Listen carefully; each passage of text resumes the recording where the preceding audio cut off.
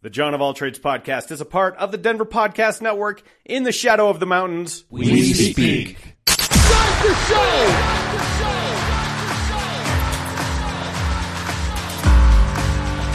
You have all made it to the dance.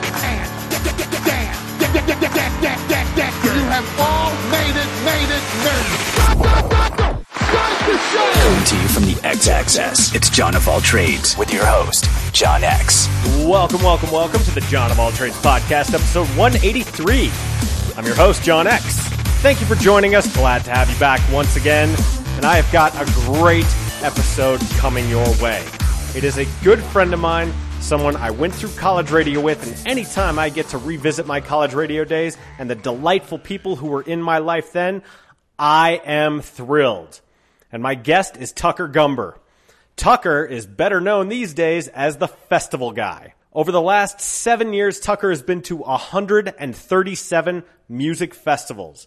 Think about that for a minute. When was the last time you did anything 137 times? So Tucker has become an expert in festivals and has written the Festival Goer's Guide. He's also written the Festival Thrower's Bible. He's developed an app called Festivo. He's done virtually everything you could possibly do under the sun as it pertains to festivals. Now, how did he get here? One doesn't just sort of go, after college, I'm going to go to music festivals, unless you're like some trust fund kid, of which Tucker is not.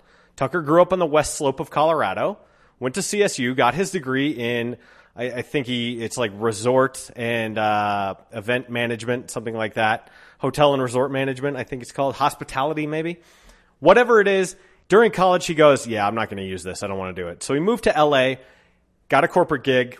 I actually ran into him in San Diego, of all places. I hadn't seen him in a few years, but we reconnected there. And my company hired his to do some online meeting. It was like this online press conference. He worked for a company called Mega Meeting, and it worked flawlessly. Tucker was doing great. He owned his own home. He was just crushing it. Started going to music festivals, and he goes, okay, I got to pivot my life. This is where the screw turns for me. This is what I'm interested in. This is my passion. This is what I'm going to do. So he quit, threw all his eggs in his basket, basically packed up his car and started going to festivals all across the country. The journey is fascinating. And it's exactly the type of episode I love to do because I myself am not a music festival guy. There's a tweet that I remember from a while ago. It's like, once you get to be about 35, you realize you never have to go to a music festival ever again. That's true of some people, but there is a huge, passionate community out there of festival goers. Tucker recognizes it as a hobby. But there's no etiquette passed down. There's no best practices for gear passed down. So Tucker has become an ambassador for everyone who loves or wants to go to festivals, and his enthusiasm is infectious. His work ethic is tireless. And that makes this just a dynamite episode of the show, and I'm thrilled to highlight the work of Tucker. Has he made this business sustainable for himself yet? Not quite, but I have every confidence that he will get there.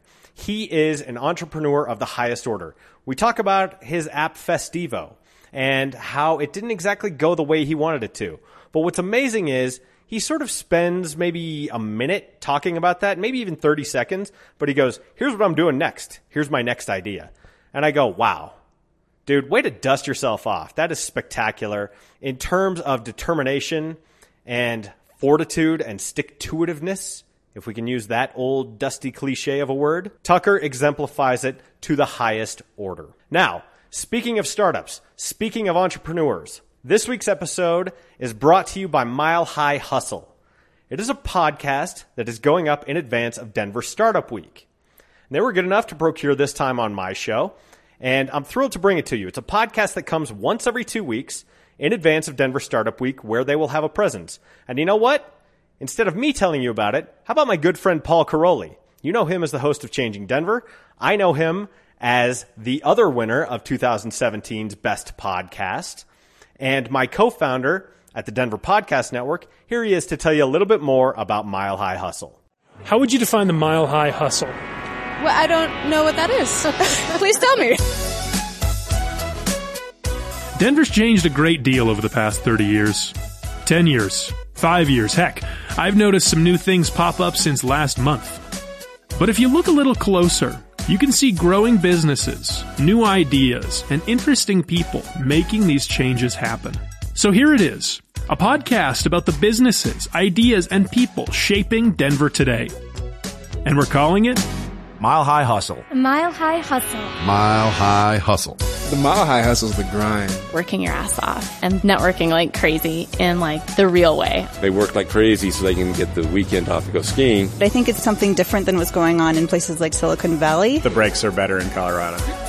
Every other week in the lead up to Denver Startup Week, the largest free entrepreneurial event of its kind, we're releasing a new episode to help you navigate this dynamic new business landscape. How would you define the Mile High Hustle? You know, when I think the word hustle, I think about how hard it is to work to do anything that you've never done before or that no one's done before. Colorado continues to lead the nation in innovation and change. Mile High Hustle, the Denver Startup Week podcast, is being directed by Denver Startup Week, hosted by myself, Paul Caroli, and produced by House of Pod. Episode 1 is coming on June 25th. Subscribe now and find it wherever you listen to your podcasts. I appreciate you taking the time, Governor. Well, good luck with your hustle. Okay. Extremely thrilled that Mile High Hustle is the sponsor of episode 183 of the John of All Trades podcast. Be sure to check that out. Download it wherever podcasts are available. Now then, let's get to episode 183. It is with Tucker Gumber, better known as the Festival Guy.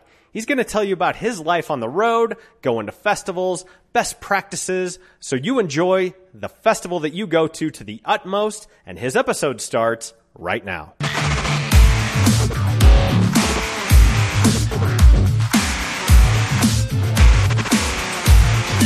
2006. Okay. So same year I finished up my master's program. So we were at the radio. I started there in 01. Yeah. Yep. And you were mostly a primetime DJ, right? No? Never. Never? I know. I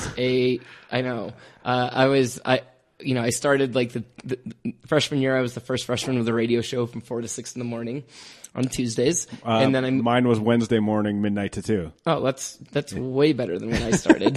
Then the next semester I was 2 to 4, and then the next semester I was midnight to 2.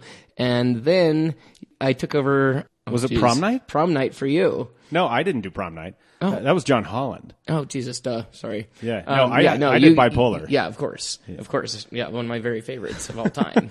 You and Casey. Yeah. That show was fun. And but college radio to me was amazing. And it's kind of funny because this is Tucker Gumber, the festival guy, founder of Festivo, founder of a lot of things, from what I understand. Yeah. That sort of, anytime you can work at college radio, it will kick off this love affair of music. Because not only do you have access to all the music that gets sent, and it's like, just don't steal them, just burn the CDs, right? Sure. And so I would sit in there between classes and just burn disc after disc after disc. And then you get free concert tickets too. Well, that's exactly it. And for me, I grew up a very, very passionate and hobbyist. Mm-hmm. You know, my grandpa was a very passionate and accomplished golfer. So very young, I was learning how to be a golfer. And then, do you still play? Do you get to get out at all? I mean, not that much. I can still pick up a club, and I can golf way better than I should be able to. Right, considering sure. I don't do it very often. I have kids, same deal for me. Right, but then my dad was a division wildlife officer, so it wasn't just being an outdoorsman wasn't just like something we did. It was like we were very passionate about this. It was like a lifestyle. Yeah. Right? And then when I turned 16, I got my driver's license in, Grand Junction, Colorado, and grabbed my friends and drove across the mountains to the Ogden to see Weezer play on my 16th birthday. Nice. And this was, before even the Green album came out. So this was like This was like Buddy Holly and in Pinkerton. Oh, Pinkerton, yeah. Jeez, okay. I know. Like this was like, and the gamut's open for him. Nice. And and it was like literally the best. And that's when I found my true passion in the world, which is packing my car with all of my favorite people and going to see live music. Yeah, I absolutely love that. And then in college, I got lost my first week of class, like literally lost in the student center. Like I didn't know how to get out. And I went in the student radio because it's down in the basement, I went in there and I was like, hey, like, how do I get out of here? And I learned about KCSU. They're like, oh, wait. Yeah. And then I was you don't want to get out. I was the first freshman trained. So I got... Mm-hmm. That's hilarious. I'm debating about whether or not to keep this. Oh, we have to keep that. That is the sound of a cat puking in the background. There it is. That's mostly just stomach acid. Sure. Okay, I'll be right back. This bathroom break brought to you by the Festival Goer's Guide, the book that will teach you everything you need to know to handle anything a festival will throw at you. So you spend every minute of your day having your best time. All right, well, that's John of all trades first. Good times. Kind of a same deal for me. I remember I was really dissatisfied with corporate radio. I'm like, they don't play what I want to hear. Right. So I want to create a show that I would like to listen to. And so I did that. The problem is I was on during it, so I used to record it and actually listen to it in my car, which is, I think, the height of narcissism. Yeah, that's pretty. But whatever, man. It was fun. No, that's great. I mean, it's funny, though, because it was Friday nights, and I would always be like at a pre-party listening to your show, and you were like the kickoff into the Good Friday nights. That's awesome, man. And I have talked about this, but me and Casey used to drink in that studio, which is why we always that's why the show had such a vibe, because we'd crank the monitor way up and we just jam out in there. Casey had this huge, if you remember, this big like green suitcase that was filled with CDs. Yeah. Like, back then, you didn't have all your music on just a rectangle. Right. You had to tote all this stuff. So it was this big green suitcase, which was a perfect mule for smuggling beers. Nice. We almost got caught a few times. I remember one time someone walked in on you eating a sandwich on air. Yeah. That definitely happened. Yeah, like no food or drink in the studio, but whatever, man. And it's funny because like we took it in different directions. Like, I'm still passionate about music, and one of the things that really bothers me is when people get old and they're like, man, there's no good music anymore. And you go, are you out of your mind? Yeah. There is more good music now than at any point in history, Right. because not only is great music still getting produced Right. all the time. Absolutely. There's all the music that's come before it that you probably haven't discovered yet. Right. So, well, and more, anyone can post music and have it be discovered. That never happened before. No, there's much lower barriers to entry. Yeah. So that's it. And realistically, like, someone can sit in front of a computer for a month and now be in control of every instrument on the planet. Right. Right. How long does it take to learn the guitar? Yeah. You know what I mean? How long does it, and that's one of the easier ones, you know, and it's like, and then you're limited to that one instrument, where in today's world, you have control of everything, which is really, really, really neat. And just to kind of finish, the radio station did give access to free concert tickets. Yeah. So, to be able to travel all over Colorado and get all of these free shows was, you know, everything I wanted. Totally. And, you know, fast forward, 5 years after graduation, when I went to my first music festival, I recognized a bunch of things. I recognized festivaling to be a hobby. Like, it's something that the more of it you do, the better you get at it and the more fun you have while doing it. Interesting. But we never had etiquette that's passed down from veteran to first timer, or gear. You know, imagine a ski resort where there's no etiquette or gear, where people just bring what they have. And, I recognize it as a hobby, and because of my KCSU days, I was like, there's got to be a way to do this to get those free tickets. Well, yeah, and to do it better. But before we get there, one thing I'm interested in, because, 06, you graduated. It was like 2-3 years later, we ran into each other, of all places. This is great. At a San Diego Padres game. Yes. In San Diego. Yes, where we both happened to be for the weekend. That's right, yeah. So you sat 2 rows in front of me. Yeah, and so I didn't recognize you at first. You had your Rockies hat on. I'm like, cool, another Rockies fan in this section. And then I'm like, wait a minute, that's Tucker. Holy crap. We're like 2 states away from each other. I didn't realize it, but you had moved to LA. Yeah. And you were working a corporate gig. Yeah. So what I'm curious about is, when you graduated college, you obviously didn't go right into festivaling as a hobby. No. How did you end up getting that corporate gig, and was that what you wanted? Yeah, well, I moved to Los Angeles with a girl, and I needed a job, and my degree in college was restaurant and resort management. And, it's so funny to look back on, at 17, is that right? Yeah. And I must have been at 18 years old, you go through orientation, and they put you in these little groups, and they're like, okay, what do you want to do with the rest of your life? I'm like, what? That's what we're going over? I have no idea. They're like, well, what do you like to do? I'm like, fishing, golf. Yeah. And they're like, oh, you should major in restaurant resort management. I'm like, okay. Neat. So, by senior year, I'm like, what am I doing? I have wasted these 4 years. Like, get me out of here. I'm just ready to be done with college. And, I'm not going to be in that industry. So I graduated and I found a job on Craigslist where it was a sales job that had a solid, hourly rate and then commission. Yeah. And I went in for this interview and it was like this little office and I was going to be like sales rep number 8 but it was incoming leads and the commission was legit. Like I looked at it and I was like, okay, like if this works, this is going to be great. And it ended up being a total godsend. Like it was a fun time to be in the industry. We had a unique product. This was like digital conferencing, right? It was like Skype, but with no downloads. So you would literally Google video conferencing. It would say live demo on our website at Mega Meeting, and you'd type in your info, and then I would pop on your screen and be like, "Hey, welcome to Mega Meeting." And this is 2006. Like this is blowing people's minds. Wild. And I really loved it. It paid well, and the company paid its employees 20 minutes every day to read like sales and business development books. Basically they said like find something you love and do it for 10,000 hours. You'll be an expert.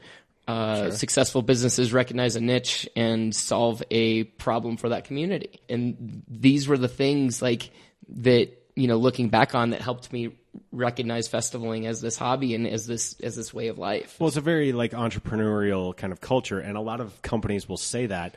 Not everyone practices that. Right. A lot of them will be like, we'd like you to be very entrepreneurial here. It's like, well, here's a new way of doing it. It's like, no, don't do it that way. We don't do it that way. Right. And you go, well, what are we even talking about here then? Yeah. And what was crazy is as a result of running into you in San Diego, I was working at the PR firm at the time, and I ended up hiring you to do video conferencing. And so we had this like digital press conference we wanted to do. The problem was the media didn't fully get it, because it was like 2008, 2009, something like that. And so we did it. We had some media attendees, but most of them were like, what am I doing? Like, this is through the computer? What? Like, right. And you go, okay, well, get out of here. Yep. The thing was, though, the technology worked flawlessly. And you guys did such a bang-up job. So when I found out that you had left that, you did like this video, I remember. It was in like the backyard of your house. Yeah. It was like the first video, right? Yeah. Am I remembering this correctly? Yeah. And I remember one of the things that struck me, that terrified me, because at the time I was especially risk averse, was you told me you had cashed in your 401k. Oh, yeah. And you were just packing up your car and you were going to all these festivals. Yep. And weren't you doing like hoodies or something at the time? I sold Spirit hoods. Wow. Yep. Was that like an affiliate program, or like how did that work? If hindsight, I wish I would have done an affiliate program. I could have just carried around all of these business cards and then just slang those. Yeah. But I was like, I'm going to buy inventory and take them on tour because the margins are better. And it's like, I've definitely learned a lot of lessons the hard way. But yeah, it's what got me out there. Every festival I went to. Well, wait a minute. Before we do that. Yeah. Ultimately, why did you leave that corporate gig? Like, because you're making good money. You owned your own home. I did. And, you seem to be getting some level of satisfaction from it. I was, but I was so excited about this new project that I couldn't focus. My numbers at work started coming down. Gotcha. Like, I couldn't do both. I was either going to go to festivals and make that my thing, or I was just going to have to stop. Because it's like I found something that I was so passionate about that it's like I couldn't sleep at night because I was so excited about it, And then like going back to work, it just wasn't for me anymore. You were playing out the string, essentially, to use a baseball metaphor. Like, you're on a losing team at the end of the season. You're playing out the string, just sort of grinding out at bats. Right, exactly. And you're like, this is no way to live. But the thing that's amazing to me is people will live that way for years, for decades, without ever making the leap. Right. What's so interesting is once you've taken the leap and you're doing something that you're passionate about, the people you meet, like the quality humans that you meet on the other side. Oh yeah. It's like, it's unreal. So then it's super addicting because you just keep meeting all of these people that you're just so excited to be friends with because, LA was hard. I couldn't really find my people. And then I went to festivals, and it was like a festival for me was a gathering of all of the other people whose hobby was packing their car full of their favorite friends and going to see live music. Wow. And seeing my favorite artist outside and I mean, everything that a festival was, I loved, and I was good at it. You know, it just fit me, and I saw this opportunity, and being able to like truly connect with these people, and it's kind of like I went from living in LA and having a handful of friends that like I was just excited that they would like hang out with me, to like meeting all of these people that were living their truth and were complete humans, right, that I was honored to be friends with. You know, that was the start. In every festival I ended up starting my website, thefestivalguy.com. And was this after the Spirit Hoodie thing? Yep. Okay. Yep. So yeah, I'm curious about this. Like, how did you sustain yourself? Obviously, at some point, the 401k ran out, right? Oh yeah. And, well, I rented my house out, and I made $800 a month over mortgage to rent it out, and I found that I could live off of that. I could live off a month on $800. Yeah, that's lower than I was making in grad school, dude. Yeah. Like, that's amazing. Yeah. I mean, I really went for it. I filed bankruptcy, so there goes all of your debt, you know, so that was great. Besides student loans, damn you. Still got those? Oh yeah. Yeah, so's my wife. I mean, I took student loans out for spring break. Like, hell yeah, I would do it again. I mean, I was like, life is too short to not take $3,500 a month out from the government to go party in South Padre, Texas with all of your friends. Okay. But so that was my thing. Like, was every festival I seemed to learn more about it and get closer to this thing that I believed in. You know, like that's what kept me going was to be able to do something that I really believed in. Were you met with skepticism? Like, how did your parents react to this? And how did others who, like, you were friends with in LA, people who heard about it, were they supportive? Were they skeptical? Were they afraid for you? Yeah, I mean, a lot of my parents went from having the son who, like, a year out of school, you know, made more money than they did. Right. And, you know, bought a house in LA at 24 to now I've kind of gone rogue and I'm going festival to festival, and it was hard to explain what I was doing because I wasn't exactly sure. Right. I knew, you know, it was all a bunch of milestones for me. So it's like once I'd started my website and I'd been to enough, well, oh my gosh, I could get free festival tickets. Okay. Well, that was proof of concept. Sure. So I rode that train for a while, you know, and I was really happy about that. But then when you go to a bunch of, when you're media, well, you're backstage, and all of the other like festival blogs have different people in different part of the country. So you never see the same people. Oh, interesting. Okay.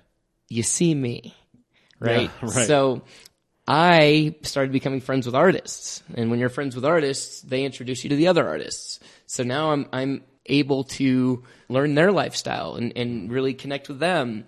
And, you know, every festival I'm going, I'm learning, and, you know, it's kind of like I was in this, I don't really describe it. It's kind of like I was in a cave and you only have the flashlight to see a little bit at a time, but it's like I start to see the complete picture. Yeah. And that was recognizing festivaling as a lifestyle and as a hobby, and that it's something that the more of it you do, the better you get at it.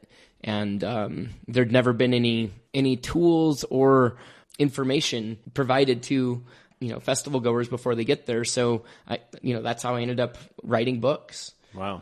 I've published 2 books now. The Festival Throwers Bible, which was a book from people that go to people that put on the events. Interesting. To give them all the little things that we want to do, that we need to want to come back every year. Right. And then the most recent one, which is the Festival Goer's Guide, which is for festival goers. It's like start to finish, everything you could possibly need to know, so you're just prepared to spend every minute of your day having the best time. I gotcha. So this is one thing that I've learned. I've done a lot of different things in my career, and anytime you sort of identify a passion and something that you love to do, and you turn it into a job, it's easy to unfun it or to resent it. Right. You love going to festivals. All of a sudden, you're backstage. You're gathering info. You're talking with people. You're networking. You're gathering fodder for books. Yeah. All of that happens while everyone else is having a good time. Is that ever tough to manage for you? No? Not even close. Really? It just gets more fun. I mean... Tell me more about that. Yeah. So, you know, starting out, my first year in 2011, I was general admission. I cashed in my 401k and bought festival tickets. And, you know, this was this new exciting thing. Every festival is different. And the thing about these festivals is I just can't undersell how much fun they are. You know, especially once you know what you're doing. You know, my first year there were all these frustrations. You know, your tent turns into an oven. Right. You lose your friends, and that's like, when it's your first year of festivals, that's like bone crushingly sad. Right. You know, it's like you feel so lonely even though you're surrounded by all these people. And your phone dies, right? You're right. You know, you lose. I still lose things all the time, but now I know to put my name on them. Yeah. And if you put your name on something, there's like a 90% chance it ends up in the lost and found. So I put my name on everything. And you know, so that was my first year. Well, my second year, now I'm onto this idea, and I volunteer at festivals for free tickets because my website doesn't have enough traffic at the time in 2012. And volunteering was interesting because you're on the other side of the fence a little bit. Yeah. Right? Where, you know, I was leading the information booth or greeting cars as they came in. Sure. And it's fun because you end up in these little groups of like 4 or 6, and you really get to know these people, which is great. And you know, I'm a very outgoing and love meeting new people. Like, I really feed off it. So that's great. Well, now it's 2013. I can get media passes anywhere. Yeah. So now this is new and exciting, right?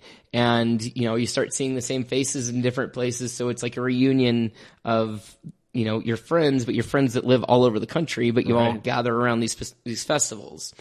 And, you know, fast forward to today, and I know more people at any given festival than I think anyone else there. Wow. I'm friends with my favorite artists, which I'm still just a fan. Right. I think this is very cool. I get to have a say and a voice, you know, at festivals if I'm walking around, and, you know, can we curse on here? Oh, yeah. Oh, cool. It's the internet. I don't know. You know, if I see the fuck you light, which a fuck you light is a light that is backstage somewhere, but it's shining into the crowd, I can get it turned off. And I think that's like really cool. That's nice. And now I speak at festivals too. So at Electric Forest in Michigan in June, like the festival with I believe like the strongest voice in our scene, I led talks on how to be a Fest Pro. So I led talks. It was Thursday. The festival was Thursday, Friday, Saturday, Sunday, and my talk was Thursday at noon before the gates opened. So the only thing you could do was come see my speech, and I would teach people the right ways to be a Fest Pro and contribute to the festival around you. Because the festival, like, when you boil it down, it's not the artists, it's not the stages or the lasers, it's us, the people. Right. And if we all look out for each other and do our part to create the experience, it's going to be better for all of us. Well, and I obviously want people to buy your book, but without stepping on it too much, please. What are some of the best ways to be a Fest Pro?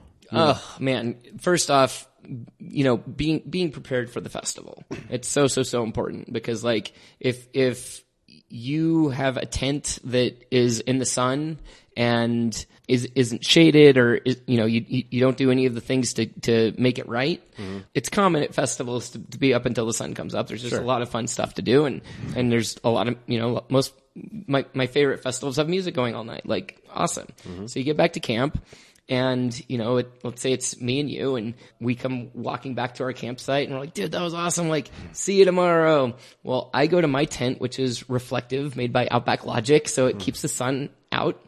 And I have my double high air mattress and a fold-out solar panel on top, which has already been charging one of my 2 batteries. So I take the one out and I plug my phone in, and I take the other one and I plug it in. Well, now I set an alarm on my phone for, let's say it's 8 a.m. I set it for 2 to make sure I even get up. Right. You. Right. You don't know what you're doing. The noob. So you are now going to bed at 8. The sun's already on your tent, so you're like trying to you're out of your tent at 9. Yeah. Okay? You don't want to be up. You're exhausted.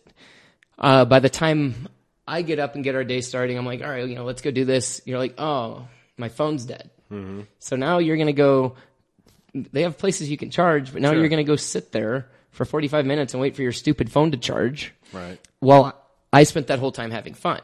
Right? Well, then we go through the day, and the next day it happens again, and now you're doubly exhausted. And it's like, if you are not ready to take care of yourself, and you just don't have as much fun. You're going to miss out on certain aspects. Yeah. Yeah. Okay. That makes sense.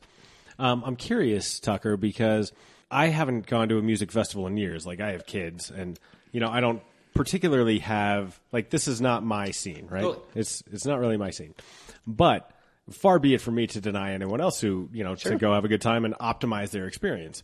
My question is, how many people are there that are going to like multiple festivals a year that are going to benefit for this? And is that sort of a ceiling for you in terms of this business model?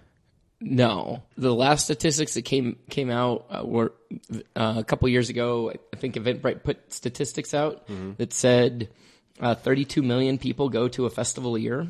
Okay. 10 million go to multiple. Okay, wow. Yeah. That's substantial. Yeah. Now, the hardcore festival goers are like, 6 and more. But then I have friends that go to 15 festivals a year. How many have you gone to this year so far? So we're recording this in July. So we're recording this in July. I've done 9 festivals. Jeez, okay. Yeah. And how long do they range? Like 2 days, 5 days? Well, South by Southwest was a week. Okay. Burning Man's going to be a week in August. So excited. We're getting close enough to actually let myself get excited. The average festival is 3.5 days. I was in Reno once for work, and it was right during Burning Man, and there were signs posted on all the car washes there that said, if you rent a car, it was at the car washes and it was at the rental car places.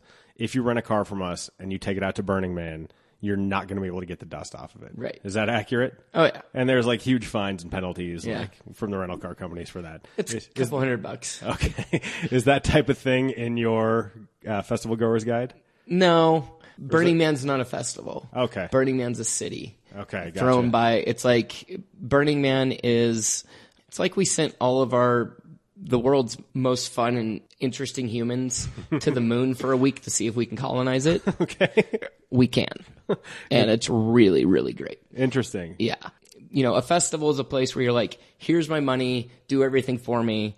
And, they put up the stages, they book the music, they tell you where to do everything. Okay. Burning Man, you're like, here's my money, get out of the way. Right? So 70,000 of us get there. They do tell us where to camp. We apply, and there's different departments, there's a DMV that says, you have to be approved to drive an art car and stuff like that. Okay. And they tell you where to camp, but each camp creates, what they say they're going to create on their plot of land. And everyone has addresses. Wow. Yeah. And there's no money. So you can't buy anything. At center camp, you can buy coffee, and like drinks. That's fine. Right. Sure. But, everything else is just completely free because one of our principles is it's a giving community. So my camp is called Ego Trip. We're at 915 in Esplanade this year. So the Esplanade's the inner circle. Okay. And then the addresses go like the man is the center of the clock. And then you'd have like 3 o'clock, 6 o'clock, 9 o'clock. Oh yeah, sure. And then it goes in rings, A, B, C, D, right? So I could tell you I'm at 9 and G. Oh, yeah, okay. So now you know where to go look for me, right? Yeah, sure. Well, in 2012, my friends and I started Ego Trip, and it is a great place to watch some just incredible music. It's kind of like house party vibes, but we've had major artists like Grizz and Tycho and the Funk Hunters play.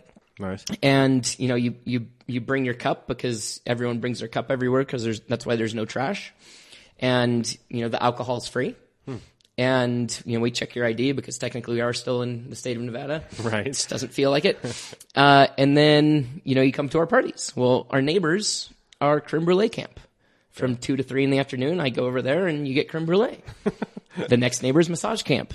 The next neighbor's TED Talks. We have 70,000 neighbors. Jeez. So it's everyone contributing their little bit and enjoying everyone else's bits. Wow. And that's what Burning Man is. That sounds wild. Yeah. I mean, you could see where thered be a common misconception about that being a festival. Sure, of course. Just, having never gone to Burning Man. Yeah.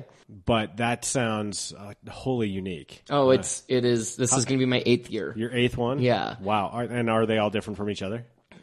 No.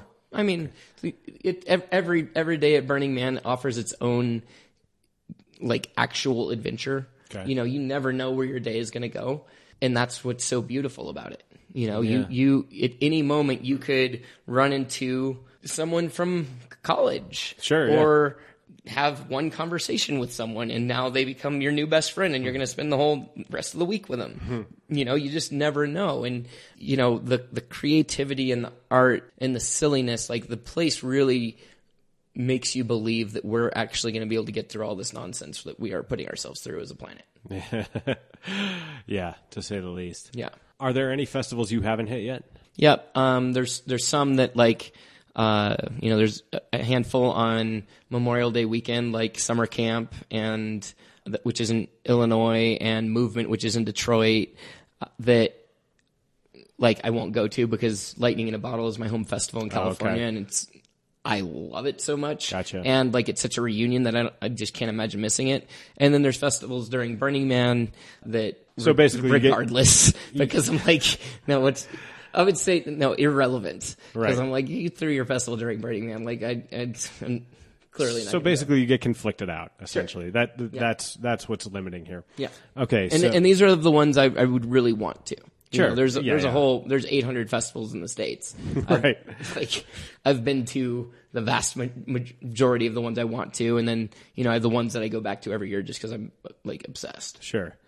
When you're not doing festivals, since presumably you have no current present just home permanent address, is that right? Or do you? No, that's true. 4 years strong. Wow.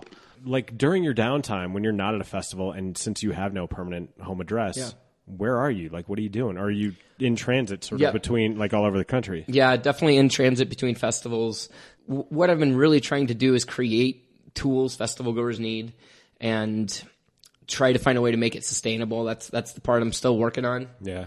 But writing these books those were massive projects that take a long time. Well, and the launch of the app, and right. I remember there was like a TV pilot too, yep. which I think I kicked you a few shekels for. Yeah, you know, exactly. Like I did a travel show for a while.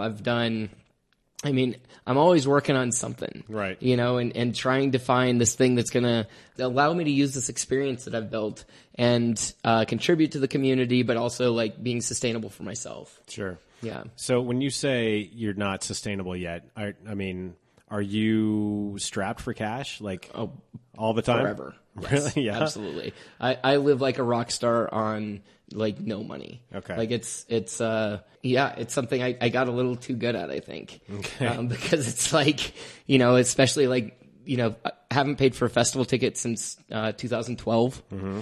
And traveling around is cheap when it's by car and just, you know, and then you don't have rent. So that takes that out of the equation. Right. You've got your student loan payments, right? Right. And what, your cell phone? Yeah. Yeah. Is that pretty much the overhead? Yeah. And then your car, right? Yeah. Wow. Yeah. It's something that like I love, you know, and I'm constantly surrounded by just these incredible and inspiring people. And I just keep having these opportunities. Like, you know, one of my good friends, one of my first friends in Los Angeles is my buddy Dale. He's an incredible singer. When I met him, he played Jake Belushi in the Blues Brothers show at Universal Studios. Nice. Okay. Right?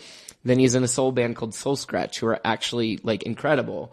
Through festivals in 2013, I met Grizz, who's this like super successful, you know, DJ producer who plays saxophone and spreads this awesome message called Show Love, Spread Love. It truly just awesome to see what he's created. I'm in town in Denver because he just played Red Rocks 2 days, right? Sold it out both days. In 2016, I went on tour with him, and I was in charge of his ambassador team called the Liberators, and then I got to have a booth for my company Festivo. On tour, when I had Grizz in the car, I would play Soul Scratch for Grizz. Mm-hmm. Well, Grizz made my buddy Dale one of the main singers for Grizz Live. Nice. So that's pretty wild. That's a great connection. You know what I mean? Yeah. Well, that's like, I mean, Dale just played Red Rocks. You know what I mean? Yeah, he just totally. headlined Electric Forest and played in front of 40,000 people. You know, like that's my buddy. And, you know, now I'm managing him. We have a new project coming up called Spoils, which I'm so excited about. It's just because I've been in this long enough to have earned my stripes. Sure. You know what I mean? So that's an example of a project that if I was doing my grind and trying to do the festival thing on the week, like we wouldn't be here. Well, I mean, it's one of those things, Tucker, and this is one thing I like about you because I have a very similar sort of philosophy.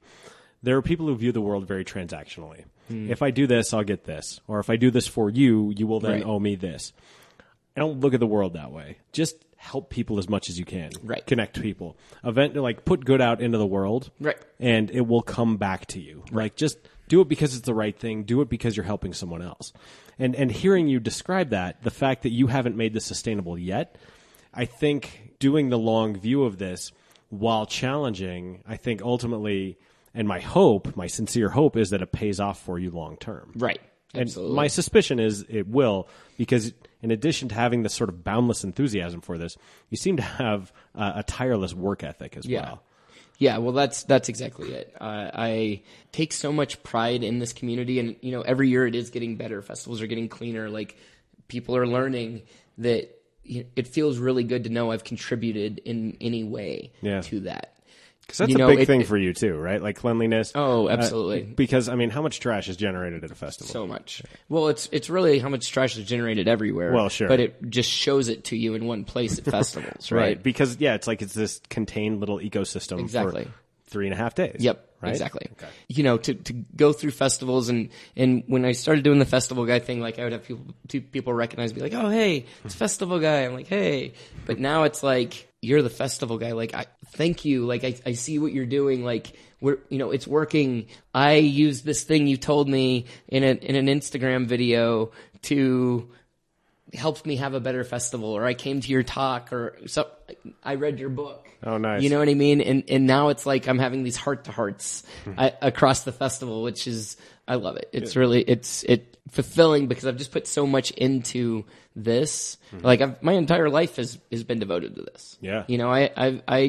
This is everything I am, is this vision and trying to help this community. Does it ever burn you out? Do you ever get lonely? Because this itinerant lifestyle, yeah. You say you know people at every festival, yeah. and almost probably every major city across the country, right? Yeah.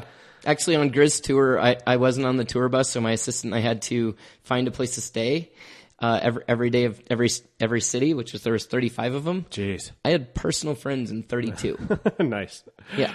I don't know what's going on in Pittsburgh, Houston, or I don't know where the other one was, but I'm like, how do I, Some third outlier. Yeah. That's funny. But, I mean, given that you know people in every city, but, I mean, they're friends for like a time, I mean, they'll always be friends, yeah. But you only see them for a time. Does it ever burn you out? Do you ever get lonely doing this? Not. How many times a year, your friends in Denver, how many, in 52 weeks, how many times do you see your friends here in Denver? That's a fair point. I don't know that I could quantify it, but most of them, not as much as I would like. Okay. Yeah. Well, if I'm going to 20 festivals a year, right, and my friends are the artists, I have tons of festival goer friends. Don't get me wrong there. Yeah. But there is this traveling community of vendors that go to all of them. There's the tour managers and the artists and, people on production that are freelance that end up at all of them. So there actually is this community. Oh, interesting. That does what I do, but they do it in their own way. You know what I mean? They're playing the festival. They're curating it or what have you. So, I am around these same people very often. That's interesting. Yeah. And I suppose, not being in this community, you understand where that question comes from. And I'm guessing you get it a lot. Yeah. Right? Yep. Now, at the same time, it's not very good for the dating life when you don't live anywhere. And I don't know where I'm going after Denver. Really? Yeah. Like, I don't have anywhere I have to be until 2.5 weeks from now. I'm going to a wedding in British Columbia. Okay. But between now and then, you have no idea. Okay. Wow. Yeah. I think that level of the unknown is a Rubicon that too many people are not too many, but a lot of people are unwilling to cross. Right. Right. But in that sort of uncertainty, do you thrive in that?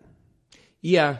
Whatever you're doing, you're getting better at it. Mm-hmm. Right? You know what I mean? Hopefully. I mean, that's the idea is, if you're working a job, you should be getting better at that job. Right. Right. Well, what I'm really good at is one-on-one conversations with people, because I've literally I'm always surrounded by all of these people. Right. Yeah. So it's something that I love meeting new people. It's like when I'm traveling, I'm staying with friends, but I'm connecting with their friends and meeting their roommates, and it's I'm never like alone. It's just the people around me are always different. Oh, yeah. Interesting. Yeah. Let's say you get to a place that you want to be at, the ultimate sort of success for Festivo, for the festival guy, for the festival goer's guide. What does that success look like, and how does your life change as a result of that? Yeah. Success for that is it's kind of a bummer right now. Festivo is down at the moment. Oh, really? Yeah. We did our big launch. I literally sold my house to fund the rest of it. Oh, geez. And it didn't take the way I needed it to. And you didn't get the number of downloads, or just I didn't. It didn't get that viral sense of it needed the community to be a part of it. So it did. So essentially, it didn't do what it needed to do. And before we got on mic, you said living this lifestyle, the highs are very, very high. Yeah. And insanely high. Right. But the lows, I mean, you're at the bottom of the deep blue sea, right? Right. Is this this one of the bigger lows that you've had? This is rough, because it's like and the real downside is like, so we haven't really gone into it, but Festivo is an app. It started as an app that lets you listen to every artist on every festival lineup. Wow. And it took 4 years, but it works, and it literally lets you listen to every artist on every lineup. We even had past year's lineup. So it's kind of like the IMDb at festivals. I made the mistake of making it too complicated, because the revenue stream that was going to be built around it was a membership platform where you earn points for being a festival goer. Maybe, you get discounts from brands, or you rank artists, you use your points to enter into raffles. And it didn't get conveyed the way it needed to, so it didn't take, and then I ran out of money. Gotcha. And it's a bummer, because the app isn't up right now, and I miss it. Yeah. I miss having the answer to what festival did I see that artist at? Sure. That doesn't exist anywhere besides Festivo. But my angle now is I'm starting a new thing that I'm very excited about. It's called the House of Fest. It is a touring after party outside of music festivals. So we do this at Coachella. After Coachella, people, mainly music industry people or et cetera, go to these larger-than-life after parties held at mega mansions brought to you by the brands. Wow. And we party all night, and it's just like, it's a great place to meet new people. And I am working with a few friends, and we're starting this, except it's going to be at festivals that aren't Coachella. And our first one's September 21st and 22nd outside of Life is Beautiful Festival in Vegas.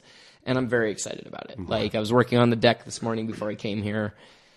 And it's funny because all these years later, the deck, I love it. The degree in restaurant and resort management is coming back. Yeah. You know what I mean? And it all does. It's pretty wild that suddenly I'm like, okay, what success looks like for me now is to throw the coolest party you've ever been to outside of a music festival once a month. That whole concept is such a win for me, because that's what I want to do. I want to go to a festival, these city festivals that aren't camping. Sure. I don't like the after parties you go to. They're always like at a concert venue and you already saw the band that day. Right. I just want to go to a mansion and party with a bunch of awesome humans. Sure. And to be able to curate that that's my big excitement right now. It's remarkable to me, Tucker, that again, the tirelessness. Like, so Festivo doesn't do what you need it to do. Yeah. You mourn it for a little bit. Yeah. But it doesn't get you and down it's for not long. dead. Right? It's just I already know the conversations will not go the way I want them to as far as raising money. Right. So it's like, what can I do to get back on the positive side of cash flow next? So I can keep funding it, essentially. Yeah. But get up, dust yourself off. Let's go. Go to the next thing. Totally. Right? Well, I've met all of these people. I've learned all of these things. It's like, what can I turn it into? And by getting my 10,000 hours, it allows me to recognize opportunities. Sure. Coachella has these after parties that are the coolest thing you've ever done in your life. You feel like a celebrity just by going. All of the other festivals don't have that. Why not? It's not like just only quote important people or whatever go to Coachella. They're definitely there. Sure. But they're at every festival. Interesting. And yeah. It's always fun and remarkable to me when you find someone who is doing exactly what they want to do. Yeah. Because the fact that you are not burned out on music festivals, because a lot of people, there's like a festival hangover. Yeah. I had this great moment during Electric Forest. It's 2 weekends, and in between, we rented an Airbnb, and I go to the place, and the property manager. I was talking to the property manager, and it was right on Lake Michigan. I was like, okay, I'm a fisherman. Like, are there fishing rods I can use? And she's like, no, but my 16-year-old son is going in 15 minutes. Just go with him. I was like, perfect.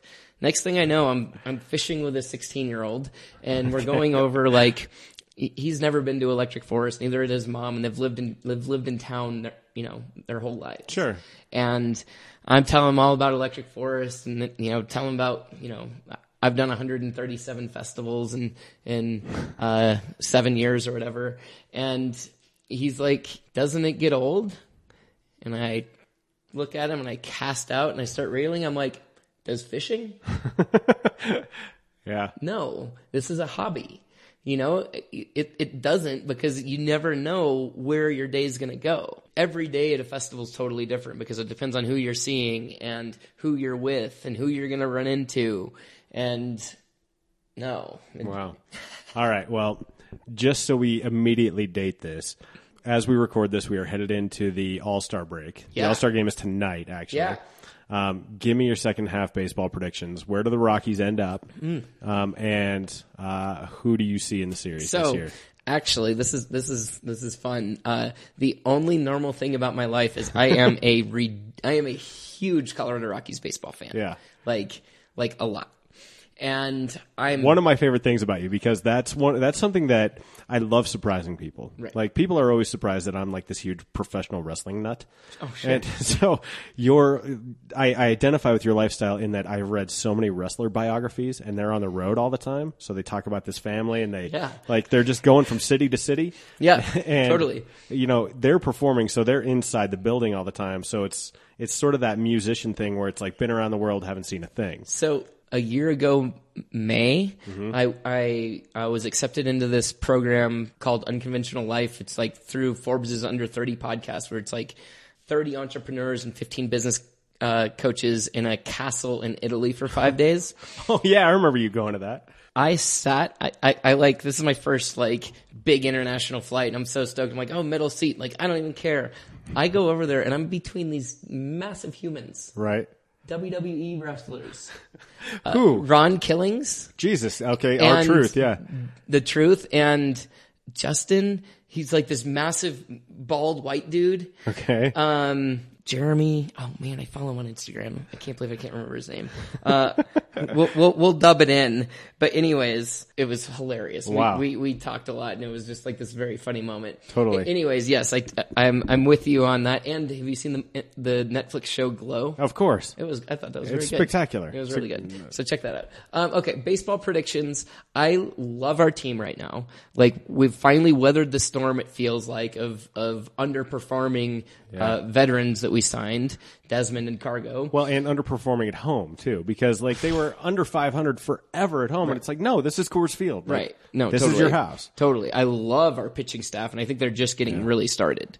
Hopefully the bullpen comes around all the way. Bullpen is, I feel like there's too much talent in there to not. Yeah, but if Shaw figures it out and McGee gets consistent, they'll be fine. So I'm putting us at, I'm very optimistic. I'm putting us at 92 wins. Jeez, okay. And a wild card spot. Okay.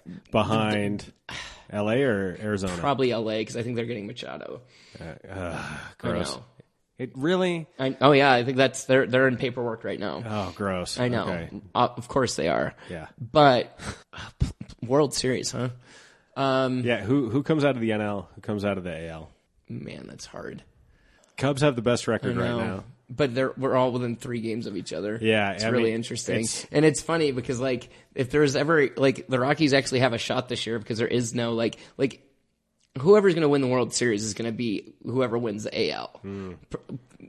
Probably. You know what I mean? Like the Red Sox and the Astros and the Yankees are the top 3 teams, and then there's a big drop to everybody else. Yeah, and the AL Central is real hot garbage right now. Right. I mean, like the Indians are the only ones who are above 500. Right. Everyone else is way below 500. Well, someone has to take losses in that entire conference. It's crazy, literally. Like, it's wild. So I'll say the Astros take it all again because pitching wins, and they've got 3 of the best 5 starters, or 3 of the best probably 10 starters in all of baseball in one rotation. Let's just go ahead and say they beat the Rockies because like why not, right? Yeah. I think it's going to be Boston, actually. Yeah. I mean, Chris Sale is having a year. Mookie Betts, unbelievable, is getting on base 45% of the time. Yeah. Get out of here. Like, that's otherworldly. Yeah. He's having a better season than Trout. Yeah. Which is doesn't insane. happen. And then I think the Cubs in the NL. If the Nationals can get it together, maybe them. I think the Braves are going to collapse. I've been forgetting about the Braves.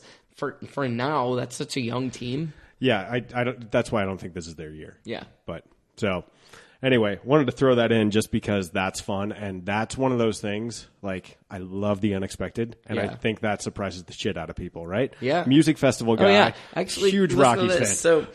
So in what year was it? It was 2009. Where Rockies are in the chase, you know. Yeah, I got married. And and they canceled Game 3 the night of my wedding because it was so cold. Wow. Yeah. So, way to persevere and still get married. It was right in the middle of like right this time of year. It's like trade deadline's coming, and a blog I follow, Purple Row, which I absolutely love. I wake up to it every morning. It's like great blog. Learn all about the pro team, but then the minor leagues as well. Yeah, the farm system. Yeah. So on TV, I have the game.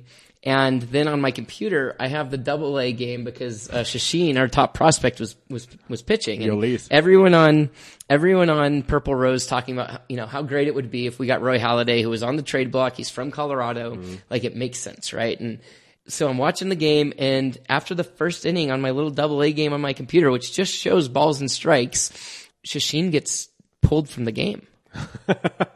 I'm like, oh my God. I've never posted to Purple Row. I log on, I create an account, and I post. I'm like, oh my God, hey, long time reader, first time writer. Yeah. Shashin's been pulled from the game. He's either hurt or we're getting Halladay. The blog blows up. It gets 900 posts in an hour. Wow. Like, people are losing it. Well, the next day, Troy Rink, the Rockies writer at the time, he posts like, Shashin's been called up to the majors. Shout out to Purple Row for breaking the story. Nice. I broke the Rockies story from my couch in California. And then it was just well done, sir. Pretty fun little Rockies moment for me. Yeah, dude, that's a good one. I mean, you can't. That's a tough one to rival.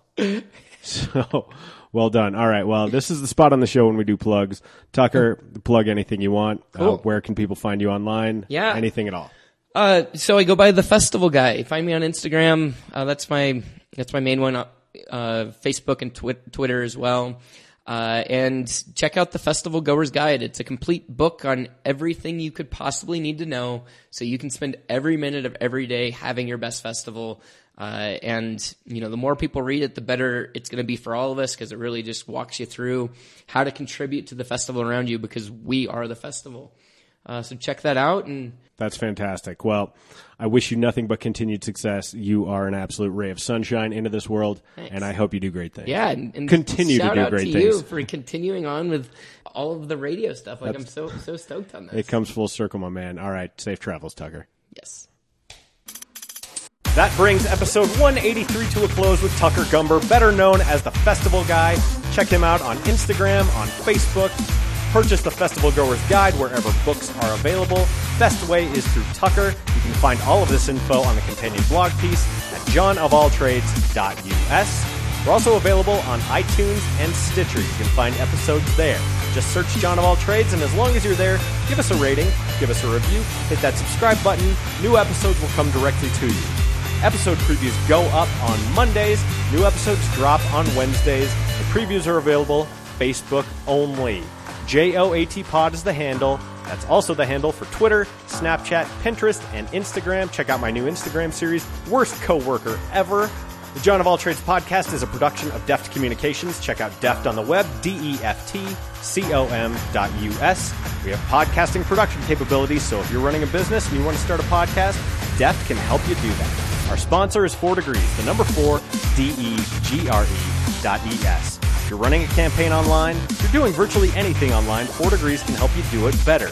Build a website, social media marketing, digital advertising, getting the right message in front of the right people so that moves the needle on your business. That is their specialty. The number 4, DEGRE.ES. I'm back here next week with a brand new episode. Check out the preview on Monday on Facebook. Download it on Wednesday. And until I hear you back here again, say goodnight, Gracie.